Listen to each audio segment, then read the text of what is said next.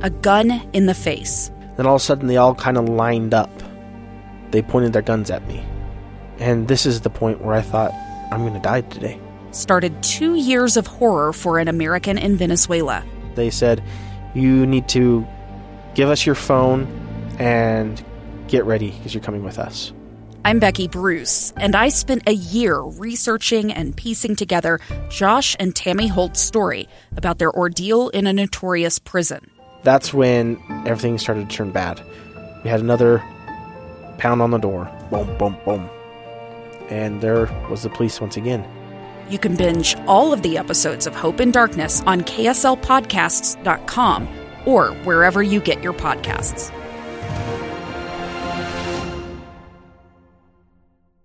Inside Sources with Boyd Matheson. Well, the state of Utah is marking World Refugee Day with several events. It's also a good time to reflect on the contributions refugees make to our society and our community, as well as some of the challenges that those who want to come here to this country face.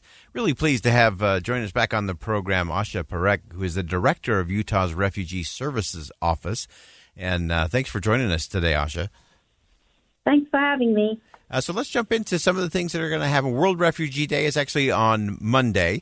We know we've got a couple of events coming up today and tomorrow. Tell us about those.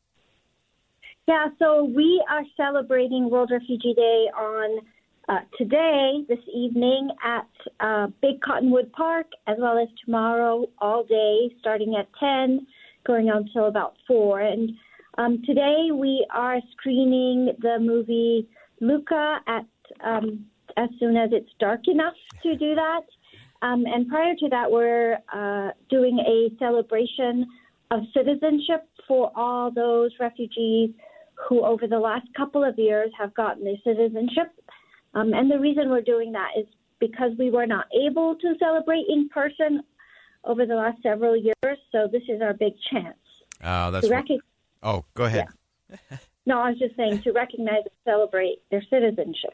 Oh, that's awesome. I've had the opportunity to speak at a couple of those citizenship swearing-in ceremonies, and they are just so extraordinary. So tell us a little bit about where we are in terms of how many refugees do we have here in the state of Utah? What do those communities look like? What's happening right now? So we do have really a rich, diverse population of refugees in our state. There's about 65,000 since the resettlement program started here. This year we brought in 900 Afghans along with so that's a big number over a short period of time, and it really kind of was a challenge for us to get everyone situated and in safe housing as soon as possible. Yeah, and so tell us, give us a little. Oh, okay, and definitely give us an update on how those 900, as you said, 900 is a big number in a short frame of time. But how are they doing? How are they settling in? How are they moving forward? So, many of the children are in school now, and we are working very closely with some of the individuals to learn English and to be in employment programs. So some folks are in job training, and then some are actually in jobs. And so it really, I think the work varies based on what is the kind of work experience somebody brings with them. So there's a group of people that assisted the U.S. government, speak English, and have kind of some really easy transferable employment skills. So like civil engineers, there's a group of folks that we are working with to try to help them get connected into a good job here who come with those kinds of skills. There's another group of people that have worked in aviation, and we're trying to figure out how to best situate them to see, how to transfer their flight hours, etc., which is not a simple prospect, but we're trying to help them get jobs in the industry where it's possible. And then others we're working with to learn English, get jobs in manufacturing, and other kinds of areas like that. Wonderful. And then, of course, there's been a lot of discussion of late about refugees coming out of Ukraine. What does that look like for the state of Utah?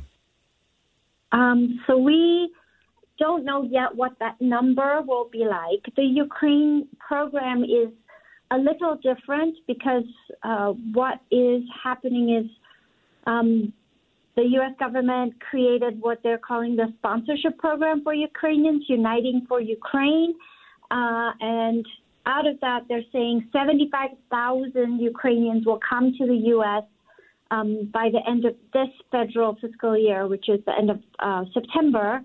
And we think that for us in Utah, that could be, somewhere around 400.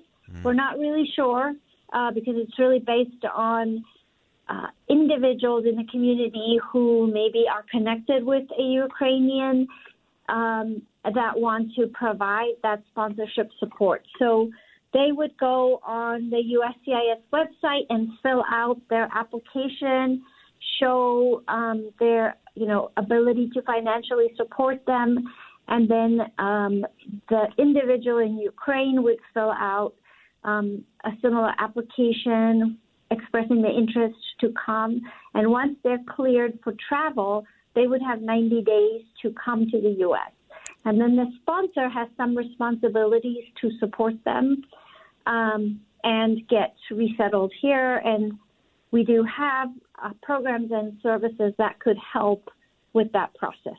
Wonderful. Asha Parekh is the director of Utah's Refugee Services Office. Again, great event tonight and tomorrow, Cottonwood Regional Park. It's being presented by Utah Refugee Services in partnership with Venture Out, Catholic Community Charities, the International Rescue Committee, and their story is our story. Asha, thanks so much for all you do, and thanks for being with us today. Thank you so much.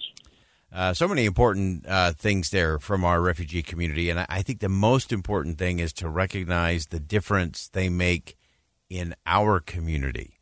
It isn't just about us helping the refugees. The refugees are helping us and making our communities more vibrant, more positive, and not just more compassionate, but deeper, richer, and that's an important part of that process. We'll step aside. Hour number 2 of Inside Sources coming up next.